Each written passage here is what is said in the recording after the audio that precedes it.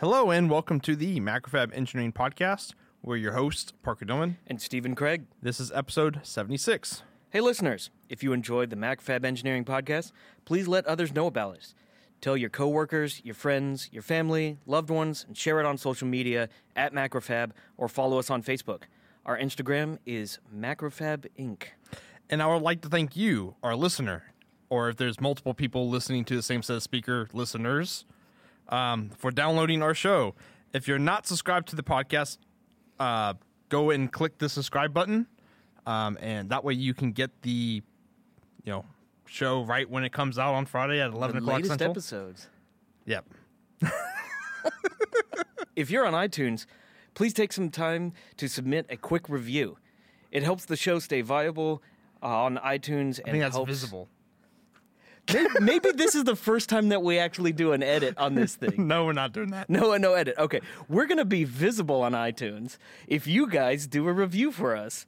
Please review us on iTunes and help new listeners find us. Is there actually any reviews on iTunes? So you will be the first one. We may have one review on iTunes. Please go and review us. Click 5 stars and type in first. Yeah. And hit submit. First. At some point during the show, we're going to have a code word. If you email us this code word and your address, we'll send some cool swag your way. The email address is podcast@macrofab.com. Yep. Great, we got that done. That finally. So we have an update for a previous podcast. The And Not XOR guys that did the DEF CON 25, the Bender on a Bender. Yeah, Bender on a Bender DEF CON badge. Yep. They had a really cool Hackaday article detailing the features of the badge and Well, only some of the features. only some of the features that they were allowed to show. Right. And when this episode comes out a little bit later, it'd be July the 14th, around 11 o'clock Central Time, when this episode comes out, they will be doing a hack chat with Hackaday. So go check that out. Yeah, that'll be cool. Talking about all those cool badges. Yes, lots. There's a lot of badges out there. Yeah, there's a ton, and we built a bunch of them. Yeah, and programmed a bunch of them. Yeah. A whole bunch. So yeah, the Bender on a Bender badge is really cool, and that was cool to see Hackaday do an article on it. I'm really interested to see what's going to come of that, because we had them on as a guest a few episodes back, and they kind of released a little bit of information. There's a little bit more. I'm curious to see how deep this badge goes. Yeah. How deep is the Bender hole? Yeah. And Parker and I started talking about, like, if we made our own badge, like, what are some secrets that we could add into it? Yeah. So that might be something we do in the future. Yeah. For some fun. So last week we had Ben and Chris on. Right. And we talked a little bit about the Raspberry Pi Compute Module LVDS test board and how that all worked. Yeah. I still haven't received my 6-pack of beer from Steven yet.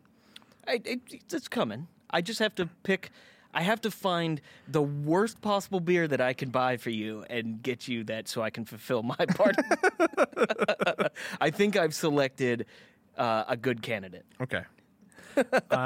So having that done, basically, that hardware done, I started basically grafting it onto the current PinHeck system. So PinHeck Rev 8 is in full swing at the moment. So hopefully in the next month, I get that built and prototyped out, and that all works.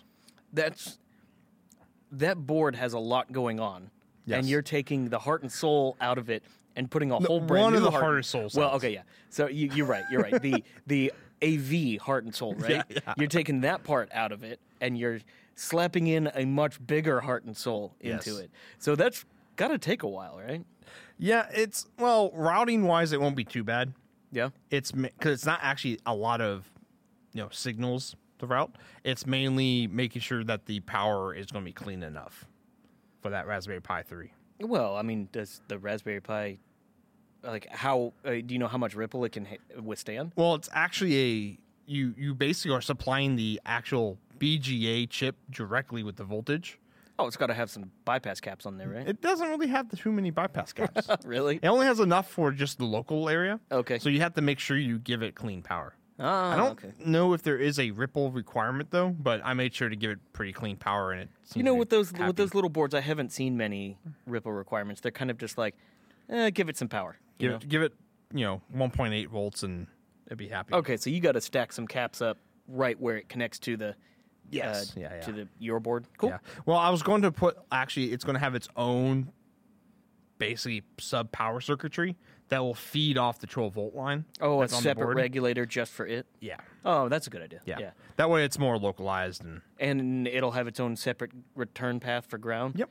Ah, okay. Yeah. Well, that's probably the best way to guarantee that part works. Right. Yeah. Right. And there's nothing really further on that side of the board that's like super critical that it's good. Does the compute like some module run on 5-volt? 5, 2.5, 3.3, and 1.8 volts. Okay, yeah, I think you mentioned that last week, but you have to give it every single one of those? Yes. Oh, so you have to make a string of regulators that all feeds it. Yeah. Oh, okay. And so I really That's how they get the cost down. You have to give it all the power. Yeah, you have to give it all the power. Okay, that's how on my board, I basically said like I put one family of LDO and just like said bought okay. every single one. Yeah, and all the ones in the spectrum. Yeah. Well, that way I was all had to make one footprint, and so for a prototype that works. Yeah. Because you don't really have to do a lot of cost savings for a prototype, or for not really a prototype. It's more of a proof of concept for the hardware. Mm-hmm.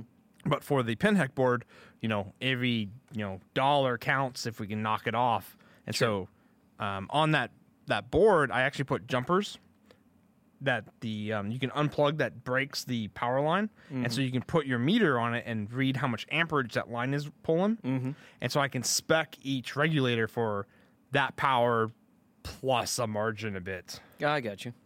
Actually, that's a good question for our listeners, is because I don't know it, is how much over spec should you spec your LDO for? In terms of its maximum. Yeah, so let's say your average power consumption is 100 milliamps at 3.3 volts. Do you go 125 milliamps is what you need your LDO for, or do you do double, or? Okay, so here's I can answer at least a part of that. Okay. So let's just say you have 5 volts coming in and you're spitting out 3.3 at 100 milliamps. So subtract the two, and that's how much that the regulator has to burn. Yep. Right. So you got, what is that? 1.7 volts. So 1.7 at 100 milliamps. That's how much power it's going to burn as just heat. Yep. So what you have to do is then calculate what is the temperature rise of the junction in the regulator, basically. Well, that sets your package size. Right. And that'll determine your package size, which will then determine your heatsink size. And that is the point where you have to make the judgment call on what temperature rise you are comfortable with. Oh, I'm talking about like just the amperage rating of the LDO. Well, okay, so what is is it 100 milliamps? So let's just say draw? it's 100 milliamps. Like, do you need to spec 150? Is that like, or can you spec 100? Well, okay, it all depends on how stringent you want to be with it. Does the Raspberry Pi compute module pull a constant amount of power, or is it variable? Spikes, or yeah. Well, spikes are one thing, but is it is there a situation where for some period of time it's going to demand 200? Yeah. Or something. So it depends on your however your design works in that case. I would think that the Raspberry Pi is pretty fixed with its current demand, unless you hook it up to something that asks for more. Not really. It's actually really good at throttling its processor. Yeah. And so it actually doesn't take too much power when it's just sitting there. Yeah. But when you decide to compile some code on it, it cranks up pretty good. It'll rip. Yeah. So actually, kind of on a side note, I found something interesting. Probably because I don't know too much about the Raspberry Pi, but I have Raspberry Pis working for my scanners on our manufacturing floor, barcode scanners. We use Raspberry Pis to report back to our system because it just works out well and they were cheap. However, in the specifications for the Raspberry Pi, I think it says something like the USB can supply 100 milliamps of current tops. Yeah. So the scanners I plug into these Raspberry Pis operate at 400 milliamps. So I was thinking that I needed external power for my scanners, but I just said, screw it, and I plugged a scanner right into the Raspberry Pi, and it works fine. It's taking 400 milliamps through the USB ports on the Raspberry Pi, and it's been doing that for months now. It might be 100 milliamps per port up to a certain maximum. And you're just pulling the maximum through one port. You know what? Well, yeah, you're right. There's like there's four four. ports. Yeah. There's four, and I'm only using one. Yeah. So that might be it. It might be fused for a little bit over 400 total. Yeah. That makes sense. But I think I read somewhere in some kind of requirements document that it was per port. It was 100. I don't know. Whatever. I did the empirical thing where I just plugged it in and it worked. So I said, whatever. Screw it. I don't need external power. So. And then 2 weeks ago, I was talking about the Python OpenCV stuff. Mm-hmm. And I finally got phase 0 of our, one of the longest running, projects we've had on the show. The same machine. Okay. It's the same machine goes way before this show. Way before too. the show, yeah. It goes so far back that in my interview to get a job at Macrofab, I talked with Parker and Chris about designing this. So, Yes. So what have you accomplished now, Parker? So right now, I basically had taught myself Python, Yeah. OpenCV, and 3D printed up a chassis, put a webcam on it, and it looks down at a board. Right. And so you put a board in it, it takes a picture, it does lens correction, because it's all fish-eyed, Right. and then it basically loads up our Macrofab API, pulls all the information down, and then crops the parts out, and that all works. Right. It's so exciting. So you, the interface on our system website, you go and you see your board, and it has an XYRS file in there that has the XY location of each part. Yeah. So you can put a board under your camera, and it will take a picture of the whole board, but then crop out, based off of the information on our website, a picture of each component. Yes. That is awesome. Yeah. And today was the red letter day? Yeah, something like that. Something like that. Whatever that means. Sounds like it should be something that we should be doing. Yeah, right. Or saying. So originally this device was supposed to be, well, not supposed to be. There's been talk in the past about this being on a XY gantry, like a CNC, where it would just drive a camera over a part, take a picture based off of its XYRS data. But in your case, you're just taking a wide field image and then cropping it based off of each component. Yeah. The problem with driving the camera onto each part, what we found out is you need a really, really Haas gantry system to move a camera fast enough so that would work. Well, so it's viable. Yes. And so this is faster, basically, because it's just software chopping the image up. Now, you get into issues where, if the board, towards the, left side of the board or towards the edges, you start seeing more of the side of the part than the top of the part. Yeah. Because of how the parallaxing issues of the lens happens. Right. So we're probably going to move to a kind of a gantry system where basically the camera can, because right now it only does one board, but we want to be able to take a picture of a whole panel. Right. And so you'll pop the panel in, and the gantry will move the camera over one PCB, take the picture of the whole PCB, and Take just the best picture it can of that one. Yeah, and basically just stitch it all together in the software. And so the kind of one of the original goals of this project was for it to be kind of a QC check thing. Yes. Where an operator, instead of having something under a microscope, which we'll still do for certain situations, but an operator can look at images on a computer screen and do quality control based off of those kinds of images. Yep. And if they need a microscope to look further into things. So it's nifty. It's really cool. And so the next step is to basically up the camera quality to something that's not, a potato. Well, the camera quality determines.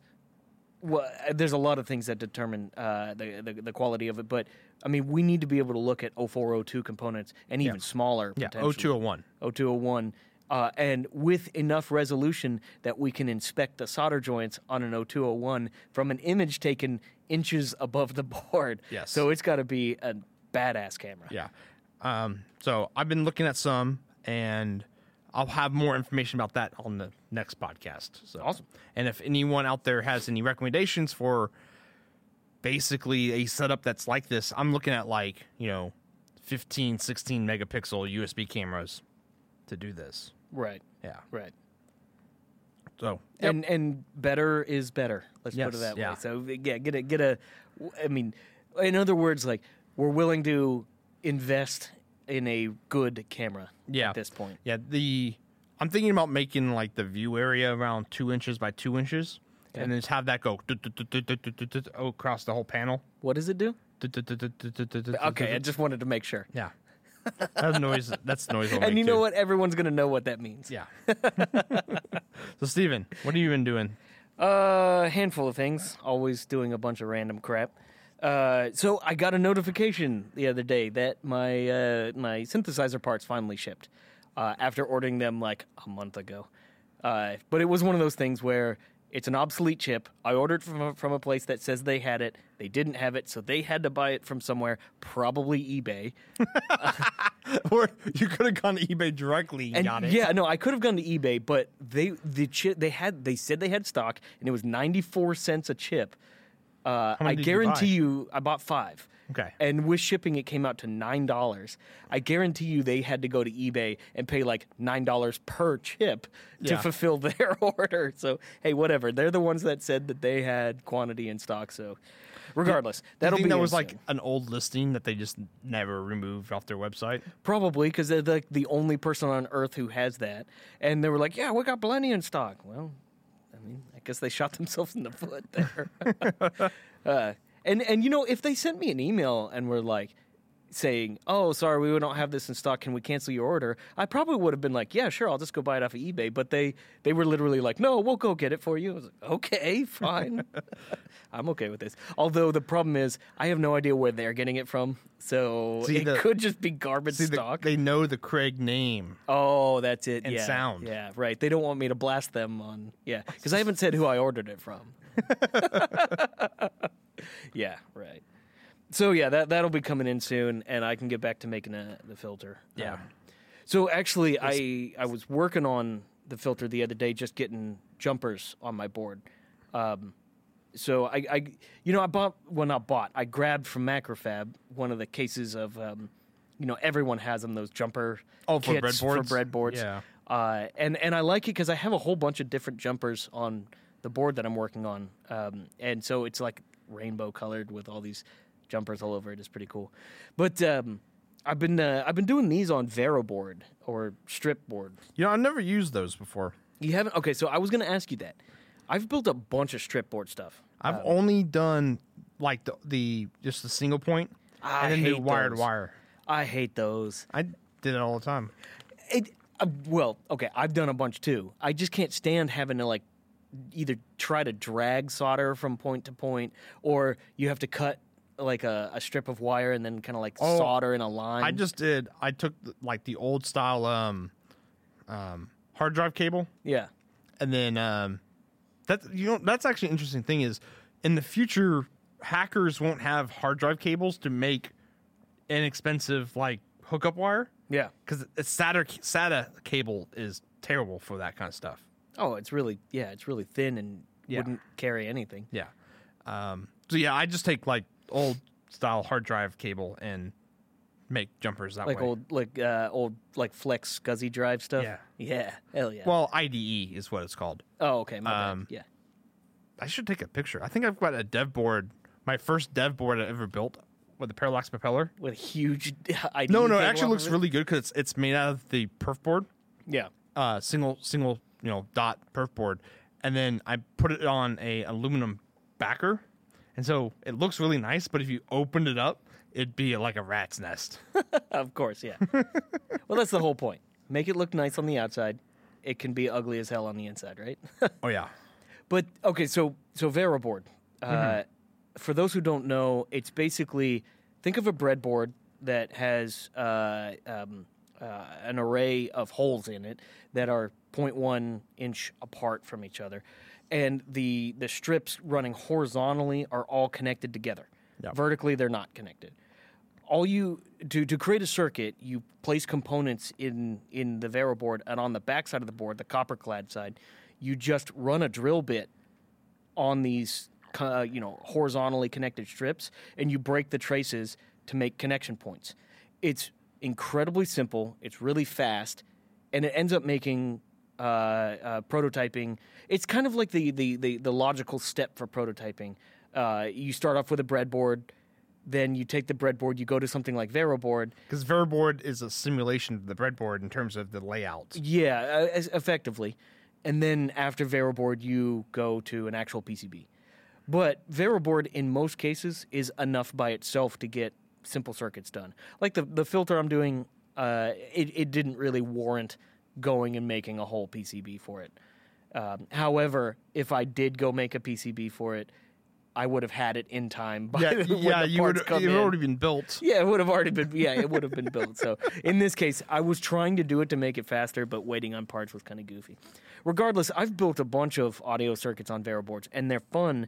And I bought some the other day from a local electronics store. And Ace? No. Or EPO?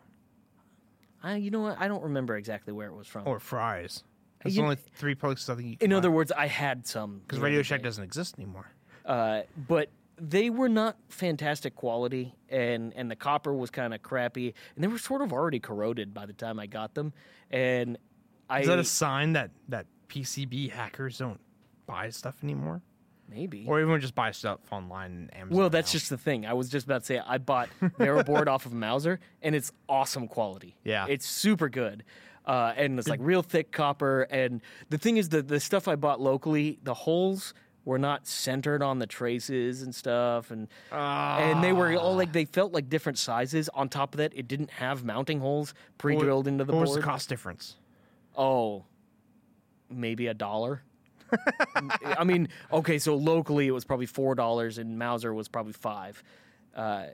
But the Mauser has this VariBoard. The part number is 854-ST2. It's 80 millimeters by 100 millimeters, so you can create nearly any simple circuit on something that big. So I bought 3 of them, and I'm going to stack both my envelopes and my filter on these and boards. make like I'm just going to standoffs? put standoffs in between all of them and stack that inside of my case. And then the wires can just exit from there. The rat nest. Oh, it's absolute rat nest because each board probably has 10 wires coming off of it.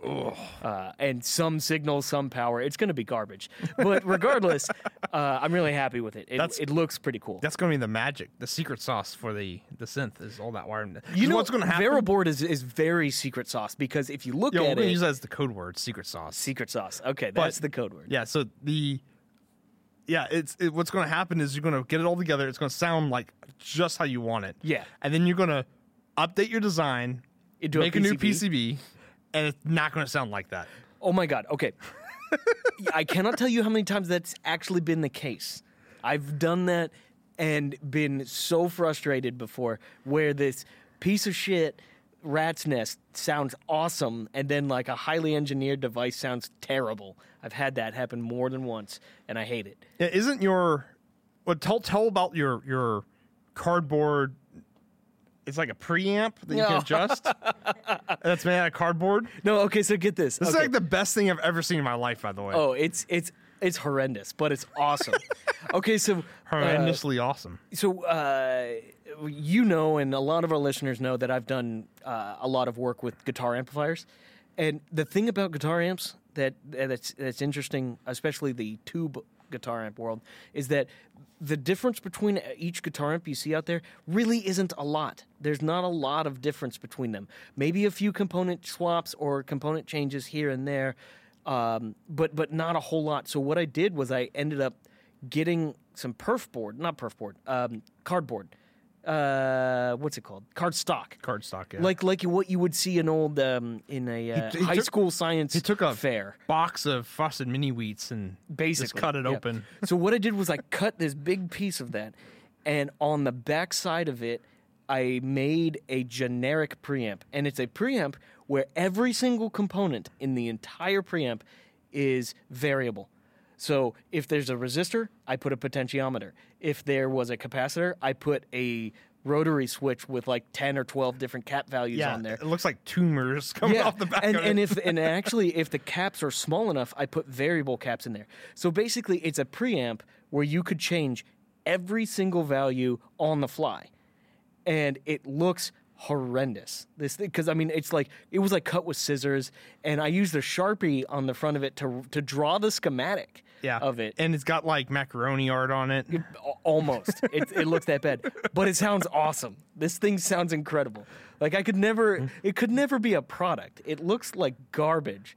And I guarantee you all the voodoo behind that would go if I turned it into a PCB. It would probably just, every setting would sound like crap. Yeah. You know? Well, that's what you said is like there's some settings that sound like amazing, and then you click it one more and it's just like Oh yeah. Well, I mean that's just the thing. Like when it comes to this is an interesting point on design. Engineers have the entire sandbox available to us, right? You know, we could, if we design a product, we could allow a user to modify anything, right? But most of the time, design work is less about actually designing a circuit. It's more about restricting what the user can do.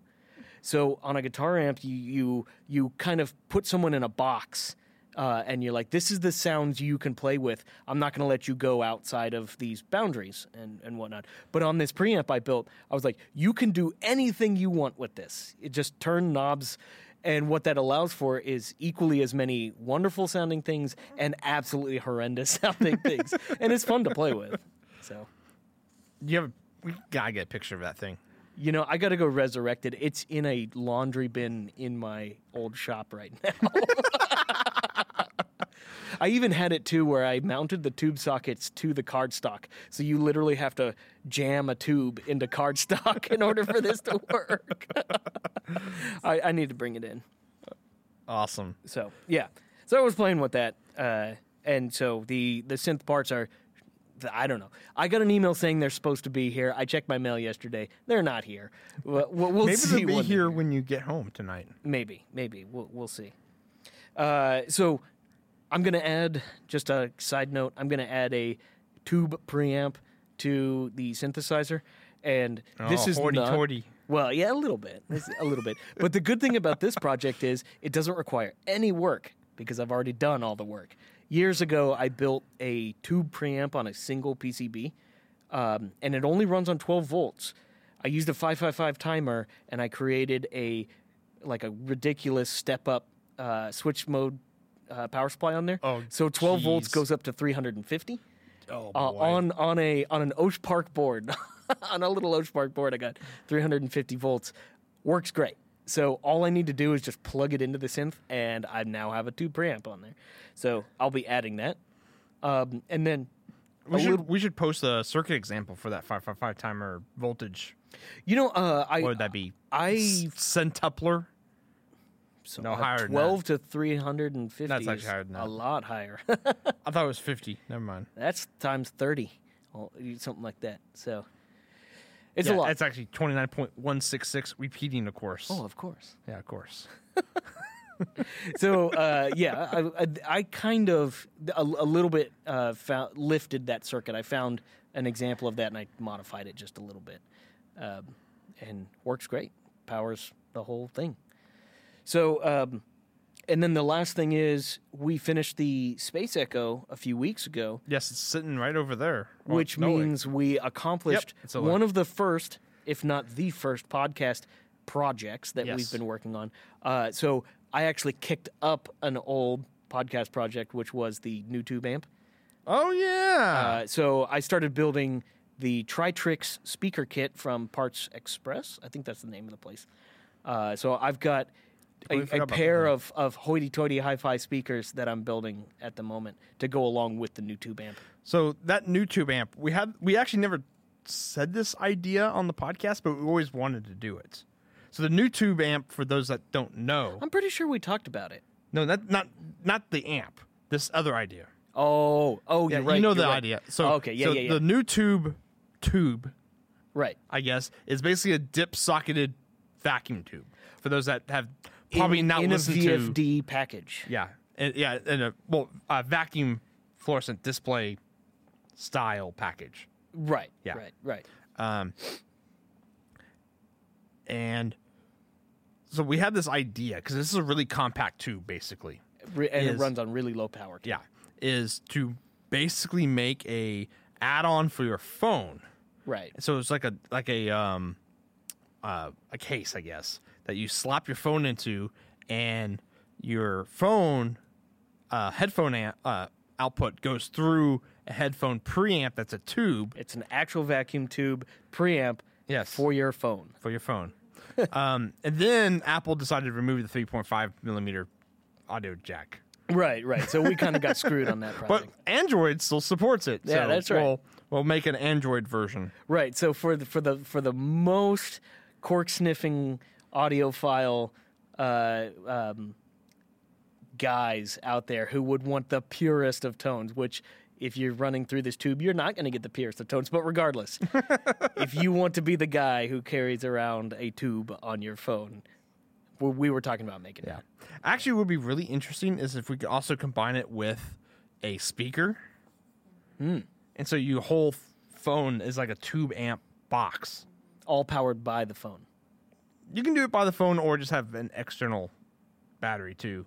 It would make the phone so big. Yeah, it doesn't matter. Yeah. No, but I think it'd be super cool.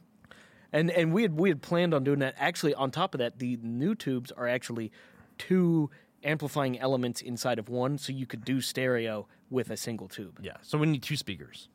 Yeah, you're right. 4 speakers. So, the thing is, I have the board built for the actual new tube amp, which is a hi-fi stereo tube amp. I have the board. I have the transformers. I've got almost everything except for the enclosure. Really, that's one of the, other than this a good pair of speakers to plug it into. That's all that's left on this. So I'm building the speakers right now. The actual enclosures for the speakers have been built. I just got to paint them and finish them. Mm-hmm. And Parker, with his new 3D printer, actually printed out some plates that I found on Thingiverse. Somebody had actually created these plates that hold the crossover components for the speakers on there. So we printed out a pair of those, and it just basically you glue all your components. Hot glue the inductors and capacitors onto Right. it, and then kind of solder them together. It's not like amazing or anything like that, but it does make the management of the crossover look a lot better than, most people, when it comes to crossovers, they'll just take a piece of MDF and hot glue components to it. But what this does is it kind of manages the inductors. That's really what matters. You want to make sure the inductors are, 90 degrees out of phase with each other, or you'll pick up things. what was that term? Diaxially But aligned. non-diaxially aligned. I'm sorry, non-diaxially aligned. That's Yes. right. Yeah. So. Yeah. We're So gonna that's what I've been working on. We're going to get an email from some graybeard saying that's actually a real term or something. So we'll go on to the PAL, or pick of the week. Yep. So this week we have the Novatone, or Novatun, NAU 7802. And I found that on the Nice Chips subreddit. That's reddit.com/r/nice chips. Mm-hmm. So this is the rundown of that chip. It's a precision, low power 24-bit ADC, which is, those exist, right? Has an onboard low noise PGA, normal. Yep. Onboard oscillator, That's cool. precision Sigma Delta ADC. This is where it gets interesting. It's capable up to actually 23 bits of ENOB, or effective number of bits performance. Okay. So, ENOB. I've got a quick story about that. First job that I worked at, we were doing some sensing applications, and on one of the boards that we had a 24 bit A to D, and I'm still kind of fresh to the game here, so I didn't know what enob meant. And my boss is saying, talking, like, just going on and on about 24-bit A to Ds. He's like, oh, yeah, so this A to D's got 22 enobs. And I was like, oh, yeah, that's pretty good. Yeah, that's really great. And then, luckily, like, that ended up being, like, true. That was actually okay. And then, like, I left that meeting and I ran right back to my deck. I was like, what is enob? And I figured it out. I was like, oh, geez, that was embarrassing. Because, like, what if I was wrong in that situation? But, yeah. So, but 23-bit enob is ridiculous. Yeah, so basically your least significant bit is, just flipping around, not doing anything. Yeah. The interesting thing is it comes in, most of these like really crazy high performance ADCs come in like really fine pitch packages. Yeah. This comes in a SOP 16. Or a DIP 16. Or a DIP 16. Can you imagine? I wonder how many bits you lose if you put this in a socket. You will lose some. Okay, so here's the thing, actually. So what's funny about this is, yes, 23 enob is incredible. That's 23 from the chip. And just as a little bit further, enob, effective number of bits, is how low this thing will actually accurately read. Yeah. So, if you got 24 it's really a bits... 23-bit ADC. Right. Yeah. You forfeit the 24th bit, which the 24th bit on a 5-volt system or even a 3.3 volt system is like nanovolts. So you don't really care. But here's the thing.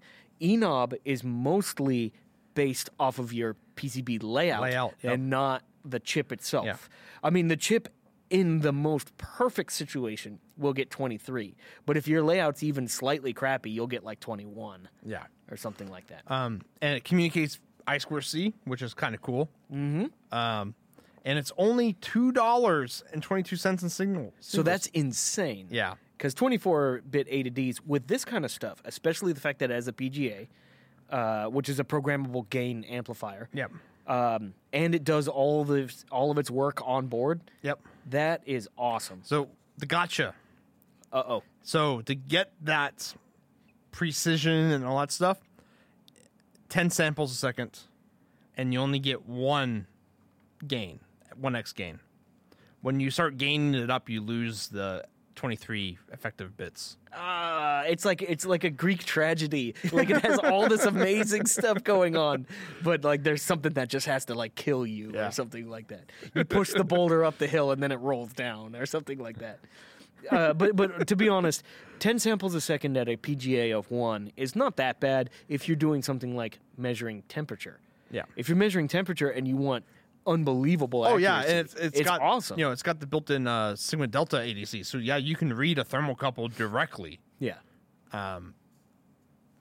But take for example, go figure. I'm going to talk about an audio example here. But if you wanted 192 kilohertz sampling, 24-bit sampling, that chip would be $80 for in singles and things. Yeah. But 222. And there's a ton of applications where monitoring 10 times a second is way more than enough. Yeah, temperature and stuff like that. Yeah, there's stuff that changes slowly, or something that like when you press a button, you need a reading right then. Yep. That's perfect. Yep. For 222, not bad. I could see a lot of Arduino Shields using this. Oh yeah. Yeah. Especially with it in the SOP 16 package. Yeah, for sure. So the RFO. Yep. This is one that you found earlier this week. Yep. It's at last, or almost, a cell phone with no batteries. This is crazy. On Hackaday. I don't think it's as crazy as you think, but we'll get into that. Yeah. And then the second RFO is evaluation boards for USB Type-C power delivery, Electronics Weekly. We talk about USB Type-C a lot on the show, almost as much as IoT. Well, how crappy IoT is. And we talk positively about USB Type-C and negative about IoT. Almost universally. Yeah. Okay, so the cell phone with no batteries. This is cool. It's researched by the University of Washington. The tagline that they put out is the first ever battery-free cell phone able to make calls by scavenging ambient power. It's not a cell phone. Right. Yeah, it's a remote handset that talks to a custom receiver. No, it's impressive what it does. Yes. Is it scavenges power via the radio waves going on, and how it transmits your voice is it doesn't encode it into a digital signal. Right. Yeah, it uses the vibrations in some, beyond a paywall I couldn't go past because I couldn't, see the actual paper. Right. This is incredibly academic right now. It's worth saying that. Yeah. This article was incredibly clickbaity. Really, This was the BuzzFeed of Hackaday. Oh yeah, after that day, yeah, for sure. Because it's not. You're right. It's not a cell phone. It does not connect to any cells. It doesn't do anything of that sort. It doesn't work fantastic, but it works. Yes. And really, it basically sniffs power out of the air because, radio and every other whatever that's floating in the air, EM waves, we just blast a bunch of power out. So this is snagging whatever it can. It charges itself up, and then it has some kind of transmit capability. Yeah, so but it does it without actually having a power source. Correct. That's the cool part. Yeah, and it's like the whole system runs on like 3.5 microwatts. Yeah. And it can transmit to 30-ish feet. So right, and the transmit that it does is really distorted and garbled, but it's intelligible. Yeah, I mean, you can actually decipher it by hearing it, and that's impressive. Eventually, I would think that these kinds of things would be more feasible. Yeah, I think it would have been cheaper to take 2 silo cups and a string and string it up, and actually it might sound better. But it's got to be electrical to be on Hackaday, for it to be really like that. So it would have to be a wire instead of a string in between the solo cups. Oh yeah. Yeah. So that's a cool one. Yeah. Next one is the evaluation boards for USB Type-C power delivery found on Electronics Weekly. Mm-hmm. So I've been looking for a long time the mythical unicorn of basically a example of how to do 100 watts. A real 20-volt, 5-amp board. Correct. Over USB Type-C power delivery. And ROM announced that they have a dev board that you can buy, an evaluation board for their stuff. That will actually rip a full 100 watts? Yes. Nice. They have a whole bunch of stuff that does from 15 to 100. They got like 15 different evaluation boards for all their junk, basically. USB Type-C junk. Yeah. I think it's called BM92A, and then there's a bunch of other numbers that come after it for all the other different all the flavors. Yeah, all the flavors that comes in. The one that you want to get is the BM92A21MWV-EVK-001 because that's the 100-watt one. Right now I still don't know of a good application for that. I know we talked about a soldering iron at one point in time. The fact that you can charge your laptop off the same port that you can read data out of. Apple really likes that idea. But Apple probably doesn't like the whole generic connector idea. No, they use it in the latest MacBooks have just one Type-C port. No lie. I didn't know that. Yeah. I would totally have expected Apple to make some kind of proprietary crap USB connector. Type-C connector that's like slightly wider. Well, yeah, USB Type-C Apple CA or something like that, and it cost Apple $50 for just the connector. Apple C. Apple C, that's what it is. Yeah. So I started digging in. Yeah. Because I found this, and I'm like, I want to buy one. Availability now. Pricing TBD. I'm like. Yeah. If y'all can't see what I just did, I just threw my paperwork on the floor. Pricing. If you need to ask. Exactly. Yeah. So wait, do we need to make our own Type-C 100-watt dev board? I guess so. You can, if you go like check availability on their site for all their distributors, their Japanese distributors got like 12 in stock of all their stuff. So I might try to actually buy one. What does it take? To actually ask for and get 100 watts off of over Type-C. So we talked about it. There's that project, the USB PD Buddy. Yeah. Repar should go look into that project and get that because you can buy it. Okay. I think we built his stuff too. Do we really? There's a plug from Macrofab right there. Oh yeah. So go buy his stuff. No, I'm gonna go and So see we if can get one. investigate. Yeah. So I'm probably gonna go and buy one and see because his platform supports it. An actual, like a honest to God 100-watt. No. His is just like talking to the system. Oh, okay. So you can request 100 watts. Gotcha. And so we have to make a Well, wait, system doesn't TI have some kind of power management chip that does Type C? Yes. I was actually playing around with it, but I could never get it up to 100 watts. Oh, okay. So I'm going to try to order one from Japan. And we'll see how long it takes to show up. okay. I can see. We can use the marketing budget, right, for that? No, no, we can't. That's pretty great. Now, so remember we saw this a couple weeks ago. It was power filtering for PCI Express cards. Yes. Oh, we didn't talk about that. We did not talk about that, No. but I think this is a good situation. Basically, there was some goofy audio whatever cards. God. They were PCI Express cards that were basically like the size of a video card, like Yep. a large video card, and they were just jam-packed with like Just capacitors. a skyscraper's cityscape worth of electrolytic capacitors, Yeah. and they were just power filtering for the computer.